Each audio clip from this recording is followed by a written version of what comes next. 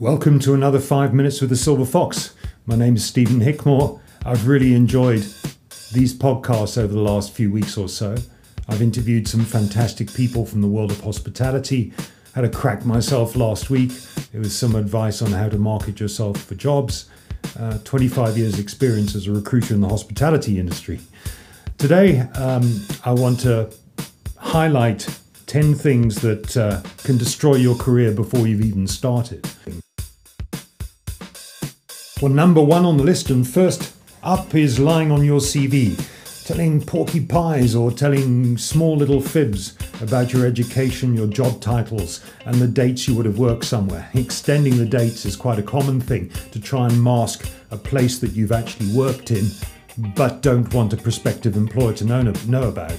It's fairly easy to be able to check these things, a LexisNexis check, especially when it comes to education. If, for instance, you've put that you've got a diploma in hospitality management, but actually never passed, that's going to come out in the wash eventually. And job titles. You may have been acting general manager instead of general manager. Tell the truth on a CV. 2, social media.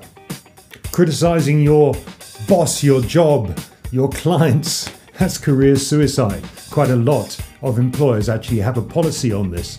If you go on there and you say bad things about the company, you've got a good chance of losing your job. But this one is a good chance of not getting that job that you want. So, careful with your social media.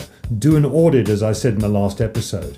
Make sure that you're squeaky clean on there. You promote yourself well. You do not diss your present employer. Number 3. Faking references. Those written references you wrote for yourself on that company letterhead can be checked.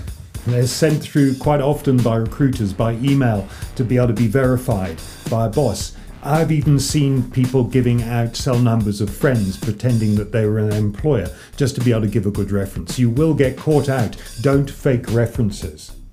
Preparing for interview. It's easy to research these days. Just go onto Google, check out a company's website, find out who your interviewer is. People go into interviews completely unprepared. So that question comes up, what do you know about the company? Interviewee just stares at interviewer and says, well, I don't know. That's going to completely destroy your career before you've even started research.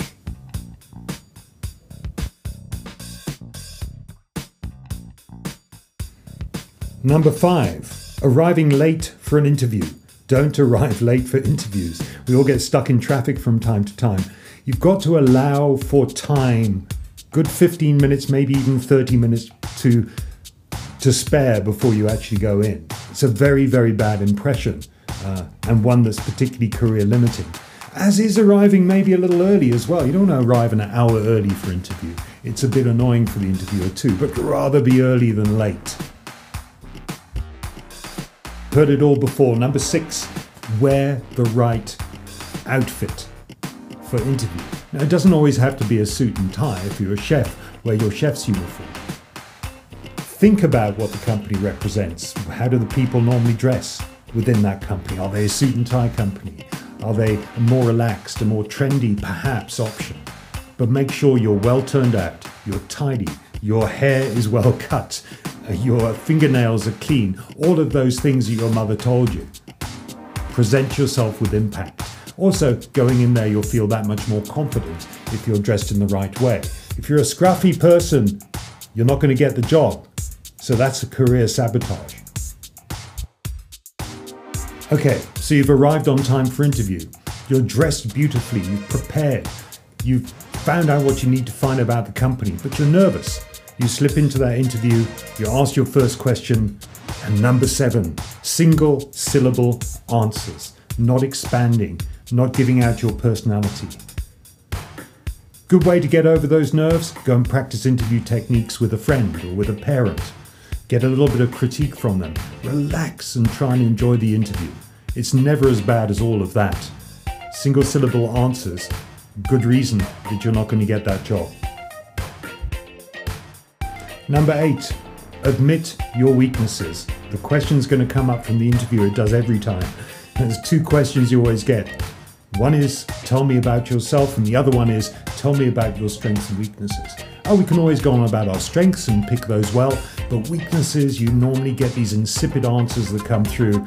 Well, Stephen, I'm a perfectionist. Well, that's not a weakness. It's just annoying to hear having a strength put as being a weakness. Admit to those things.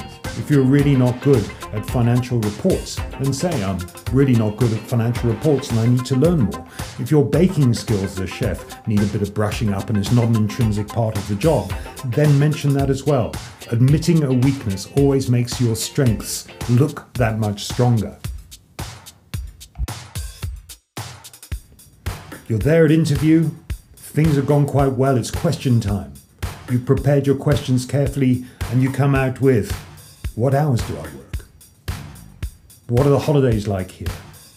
What sort of maternity leave do I get? How much money?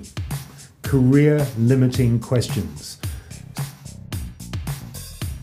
Finally, number 10, choose your recruiter carefully. Not all recruiters are created equal. There's some really bad ones out there and some really good ones.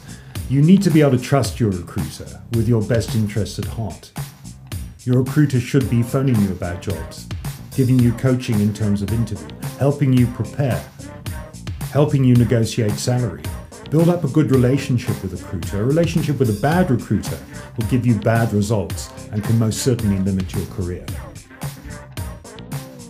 Well, that went quickly. 5 minutes with the Silver Fox, done and dusted for another week. I'm Stephen Hickmore signing out. Thanks so much for listening to me. If there's any suggestions on future podcasts or people you'd like me to interview, then be in touch with me on my website, which is hospitality.co.za. Have a super week.